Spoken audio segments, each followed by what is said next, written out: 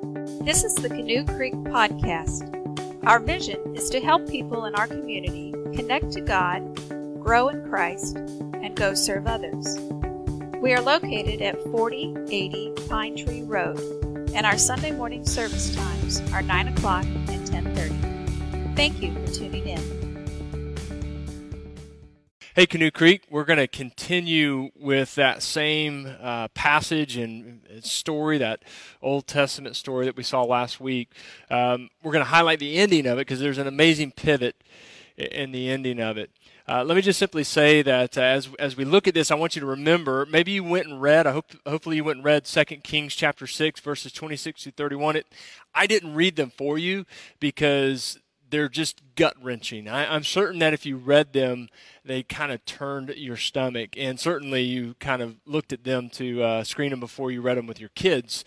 But the point in that, and why I wanted you to see that for yourself, is to see just how desperate this situation was. They found themselves in just one of the worst places you could ever find yourself in. And what I was hoping that would help us with is I'm certain that there's a lot of us right now that are struggling in the circumstances that we're in. It could be all kinds of things that are causing us to be emotionally drained and really struggling. Sometimes perspective helps us turn our mind to think about, okay, rather than looking at what I don't have right now, let me look at what I do have. And I think that story and the desperation of their situation gives us tremendous perspective. And if you remember, we were focused last week on how Elisha, who is different from Elijah, by the way, Elisha was dependent on God. And we see this story where he shows this amazing dependence on God. And then through this very difficult circumstance he finds himself in the middle of in a city that's being surrounded by an enemy army. For whatever reason, through circumstances or time, we see his faith depleted or drained. But yet, it was awesome to see his faith return to him. But in the midst of that, we saw the king of Israel and the people of the city. They were making desperate decisions because they lost their dependency on God. We always make desperate decisions when we don't have a God who's in control, a God who can give us focus, a God who can encourage us about where we're at and what we're going through as well. Let me just remind you really quickly, this enemy army had come, surrounded the city, depleted them of all their supplies. They were in just a completely desperate situation, and they had ultimately lost all hope. And in the midst of losing all hope, Elisha, his faith returns. He is the leader for the people, and he says, listen, God's going to show up, and he's going to show up in a big way this time tomorrow. Now, let me make sure that we understand, sometimes we want to believe in a God who does whatever we want, whenever we ask, however we want. But that's not the God of the universe. He's not our genie in the bottle. And even though he does show up, as Elisha says that he will, and he does provide for those who are faithful to him in a profound way, they had to struggle first. And so sometimes, we want to have the faith to believe that God can move mountains, but we also need to have the faith to trust who he is still perfect in this world, even when it doesn't go the way that we want. And so, but Elisha's faith comes through in a bold way. And then here's the turning point of the story. It involves a small group of men outside the gate. And let's take a look at this. Now, there's a mouthful here, but it really gives us context of the story and leads us to the real big turning point within it as well. This is 2 Kings chapter 7, verses 3 through 8, if you're following along at home. This is what we read. Now, there were 4 men with leprosy at the entrance of the city gate. And they said to each other, why stay here until we die? If we say we'll go into the city, the famine is there and we'll die. And if we stay here, we will die. So let's go over to the camp of the Arameans, the enemy, and surrender. Look at their statement here. If they spare us, we will live. If they kill us, then we will die. I mean, here are people that are, they have no other options. They have no other choice. They are extremely desperate, and it's really shown in that simple verse right there. So at dusk, they got up. They went to the camp of the Arameans. When they reached the edge of the camp, no one was there. The entire camp of the enemy army that's causing all of this desperation within the city is completely gone. Look at what happens next. It says, "For the Lord had caused the Arameans to hear the sound of chariots and horses and a great army, so that they said to one another, 'Look, the king of Israel has hired the Hittite and Egyptian kings to attack us.'" What I love about this statement is it says the Lord had caused. It's always God who's going to bring about a better opportunity in our situation, but we have to trust him. We have to depend on him. And in fact, sometimes God will allow extenuating circumstances in our life to move us off of our own agenda, to move us from trusting in ourselves, so that we can trust in him, and he can cause something to happen that's far greater than what we could cause on our own as well. So look at what happens next. So they got up and fled in the dusk and abandoned their tents and their horses and donkeys. They left the camp as it was, food and all, and ran for their lives. Now the men who had leprosy reached the edge of the camp, entered one of the tents, and look at what they do. They ate and they drank. They fill themselves as much as they can. Then look at what happens next. They took silver, gold, and clothes, went off, and hid them. They returned and entered another tent and took some things from it and hid them also. Over the last few weeks, this incident is unprecedented and it's worldwide. We've had other ones like it in other ways, but this one's just unique. And over the last few weeks, I am confident that in a large way and in small ways, we have seen some of the worst of some people. Maybe you're struggling with forgiveness issues right now because of something somebody's done in your life, taking advantage of the situation that we're in. So whether it's price gouging, whether it's what I often call e-courage, that is social media armchair quarterbacks. Some people think they know exactly how to fix it, yet they have limited knowledge and perspective on the situation to begin with. Or it's just simply politics as usual in some ways. It's times like this, it's circumstances like this, that sometimes we see the worst out of people. We see people who will take advantage and they will hide away from themselves, whatever it is that they can, because of one simple reality. They become very self-focused. They become very self-centered. And I'm sure that we've seen that. We see this here in the story. This is exactly what's taking place here. And the reality of it is there is evil in the world. There always has been evil in the world, and there will be until God comes and takes us to the new place that he is preparing for those who trust in him, who believe in him, and who follow him. But there will always be people who are solely focused on what I want, what's good for me, what my family needs, what can I get out of it. There will always be people in times of crisis looking to hide things away for themselves. But I want us to see how this story turns radically, and how these individuals who are gorging themselves and hiding away their 401ks to where they can't be touched as they dig holes and drop gold in them and cover them up.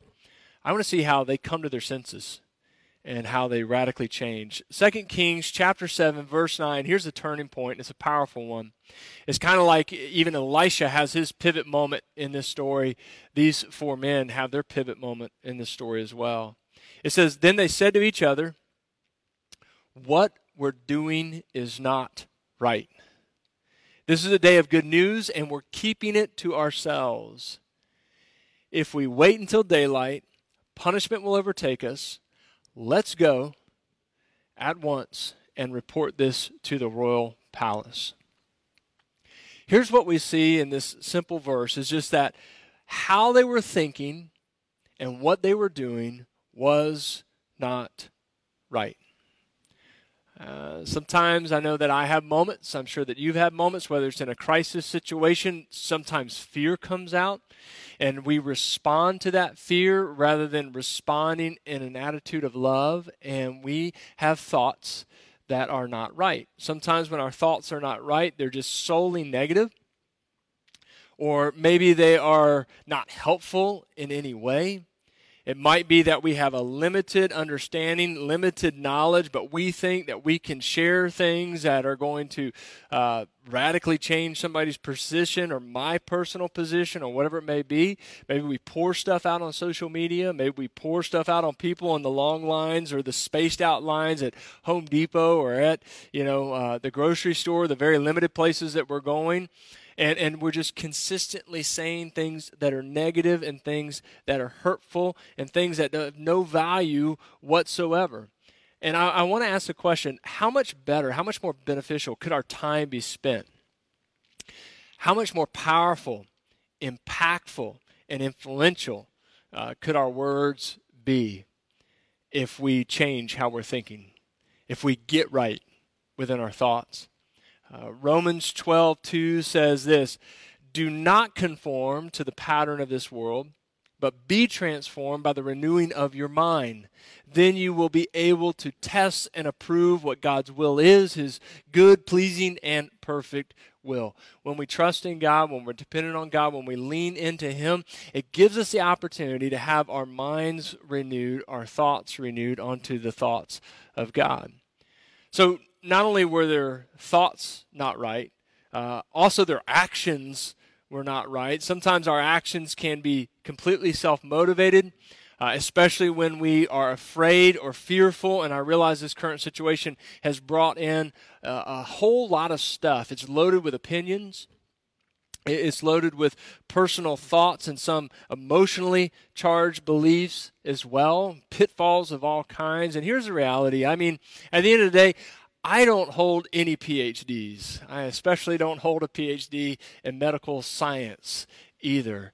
But if I am motivated to know that my actions for a season of time, even my sacrifices or my losses for a season of time, can be beneficial, can be helpful to even one other person's life, to not make decisions based on how I can help somebody else's life is very self-centered and very selfish. And that's how we see these individuals acting at first, but then we see this really strong pivot. And the reason they were not right is pointed out here is because their actions were completely self-centered.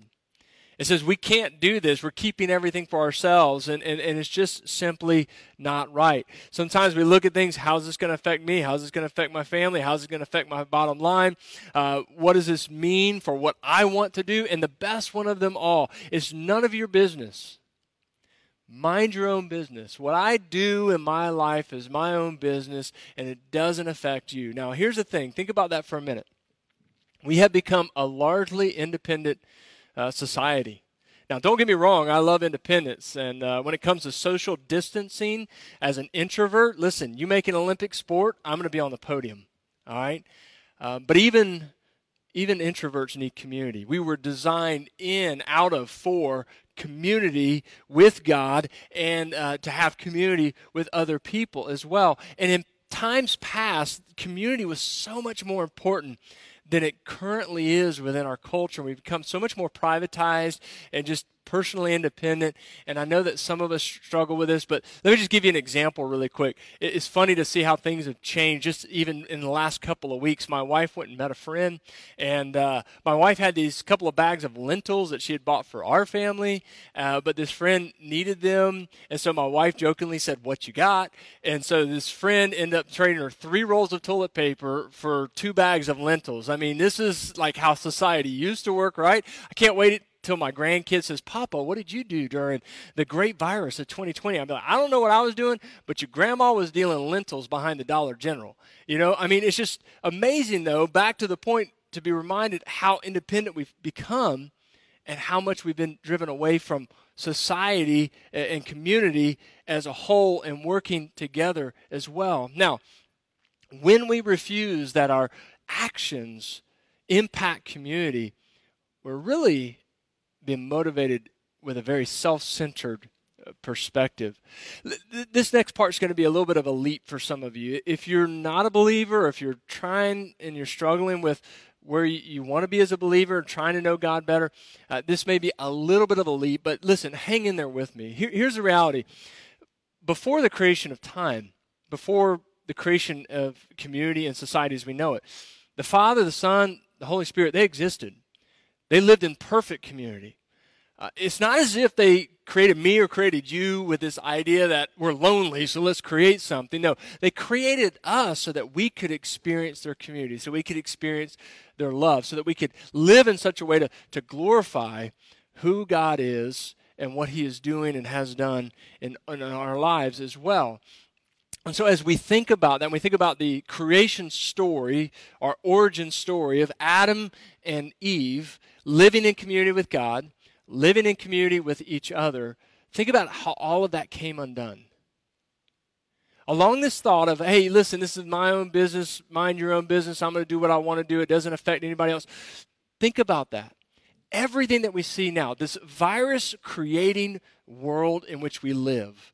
My worldview is God has created all things, and yet the world in which we live is broken because Satan has influenced us towards self-focused, selfish actions, and it all began with one selfish action. I don't want what God wants. I want what I want. It looks good. I'm going to take it. How is it going to impact or hurt anybody else anyway? And yet we see so many things that come as a result of that, even to this very day, even as we struggle with what's going on within our own personal lives as well. So these four men, they realized that their thoughts and their actions were wrong, so they pivoted and they decided, let's go share the good news. Now, I think some people will think, what can I do? How can I share? How can I help? And that's not just simply because we're limited right now in what we can do. I think even if we have all the freedoms that we normally have, we still struggle with this idea of being able to use what I have. So this is a perfect time to remember the context. These four men are lepers. They're sitting outside the city gate for a very specific reason. They're not allowed inside the city. They're social outcasts. They were socially distant by the other people. In their context, in their mind, they have nothing to offer. They have nothing to give, and yet they give the greatest gift to the city that they could ever give. Which brings us to a real simple point, and that's simply this. The simplest things can be the most helpful and the most hopeful. Think about some of the simplest things that you could do, that we could do. These four men, they did the simplest thing they could do. They just went and told others. Right now, even though we have certain limitations on us, let me tell you what, one of the best things we can do is pick up the phone and call somebody. I really enjoy, we've been talking about, hey, create your high five, and each week have a new high five. That is, call 5 people every week, just talk to them, see how they're doing, check up on them. Maybe they need help. Maybe you're like, I'm not sure who to call. I tell you, if you just take some time and meditate in prayer, God will give you a face, he'll give you a name, and just call them, talk to them, see how they're doing, and catch up with them. It's a simple thing, but it can mean so much right now. In addition to that, we had somebody come here to our building, and they wrote on the sidewalk in chalk just encouraging words, helping us to be, just lifted up that day. And I saw on social media where they had done it to some others as well. Listen, I know that even in these limitations, you can get out in a really secret fashion, and you could bomb somebody's sidewalk with some encouraging words, the sidewalk chalk, get back in your car and get out in limited, contact and get home and stay safe. There's so many different things like that are the simplest things. One of the things is you may just change your tone on social media. Stop trying to say that you've got this all figured out when even some of the most profound leaders in our country and world don't have it figured out yet. And just start trying to encourage people with some words of encouragement as well. If I get one more post or message on Facebook about a conspiracy or that's negativity, I'm unfriending you. All right, I'm just telling you that right now, and you're coming off my list. Maybe another thing simply is just pick up a pen, write a note, write a card, drop it in the mail, spray it with Lysol first, okay? And just share some encouragement, share some love with other people. Maybe you know someone who's lost their job. One of the simplest things that you can do if you still have means is maybe call Uber Eats, have a great meal delivered to their house. Maybe drop off a Publix gift card in their driveway or on their their front doorstep or something like that. Just find a way to be a blessing to people. The simplest things can be the most helpful, can also be the most hopeful. Let me just share these couple of verses as we wrap up. It begins in Romans chapter 8, and I'm going to pick some verses that Paul writes to us as he writes through this letter. It starts in Romans chapter 8, and it says this: "We know that the whole creation has been groaning and is in the pains of childbirth right up to the present time. Not only so, but we ourselves who have the first fruits of the Spirit groan inwardly as we wait eagerly for our adoption to sonship, the redemption of our bodies." There's this groaning within us because we know that there's a greater place for us. We know that there's a greater world that God has prepared and is preparing for us. And as he advances through the letter in chapter 15, it says this: "Each of us should please our neighbors for their good, to build them up. For even Christ did not please himself. But as it is written, the insults of those who insult you have fallen on me. For everything that was written in the past was written to teach us, so that through the endurance taught in the Scriptures and the encouragement they provide, we might have hope." Even hope in the middle of a worldwide virus issue. And then he goes on in the same chapter, but further down, "May the God of hope fill you with all joy and peace as you trust in him, so that you may overflow with hope by the power of the Holy Spirit." Here's the reality in the end. The selfless actions of Jesus is what motivates all this that we just simply read. Motivated through our relationship with Jesus, we have the opportunity, we have the ability to do some of the simplest things that can be helpful, that can be hopeful for other people. As we look forward and as we are hopeful for what God is going to do in our lives, that's profoundly more. So I hope that's encouraging to you. Let's just take a minute and pray about that this morning. Father, we are grateful to have this opportunity to read your word together. We're thankful for the technology that's bringing us together even when we need to stay physically apart. We pray that your words, the songs that we sing, the opportunity for communion together, all these things today just inspire us to trust you, to follow you, to know what Christ has done in our lives, which was motivated by his desire for us. Help us to have the same mind, the same actions that he had, and have a desire for other people and show others how we love them, how we care for them, and build community in that way so that we are centered around your Son, Jesus Christ. We pray this in Jesus' name. Amen.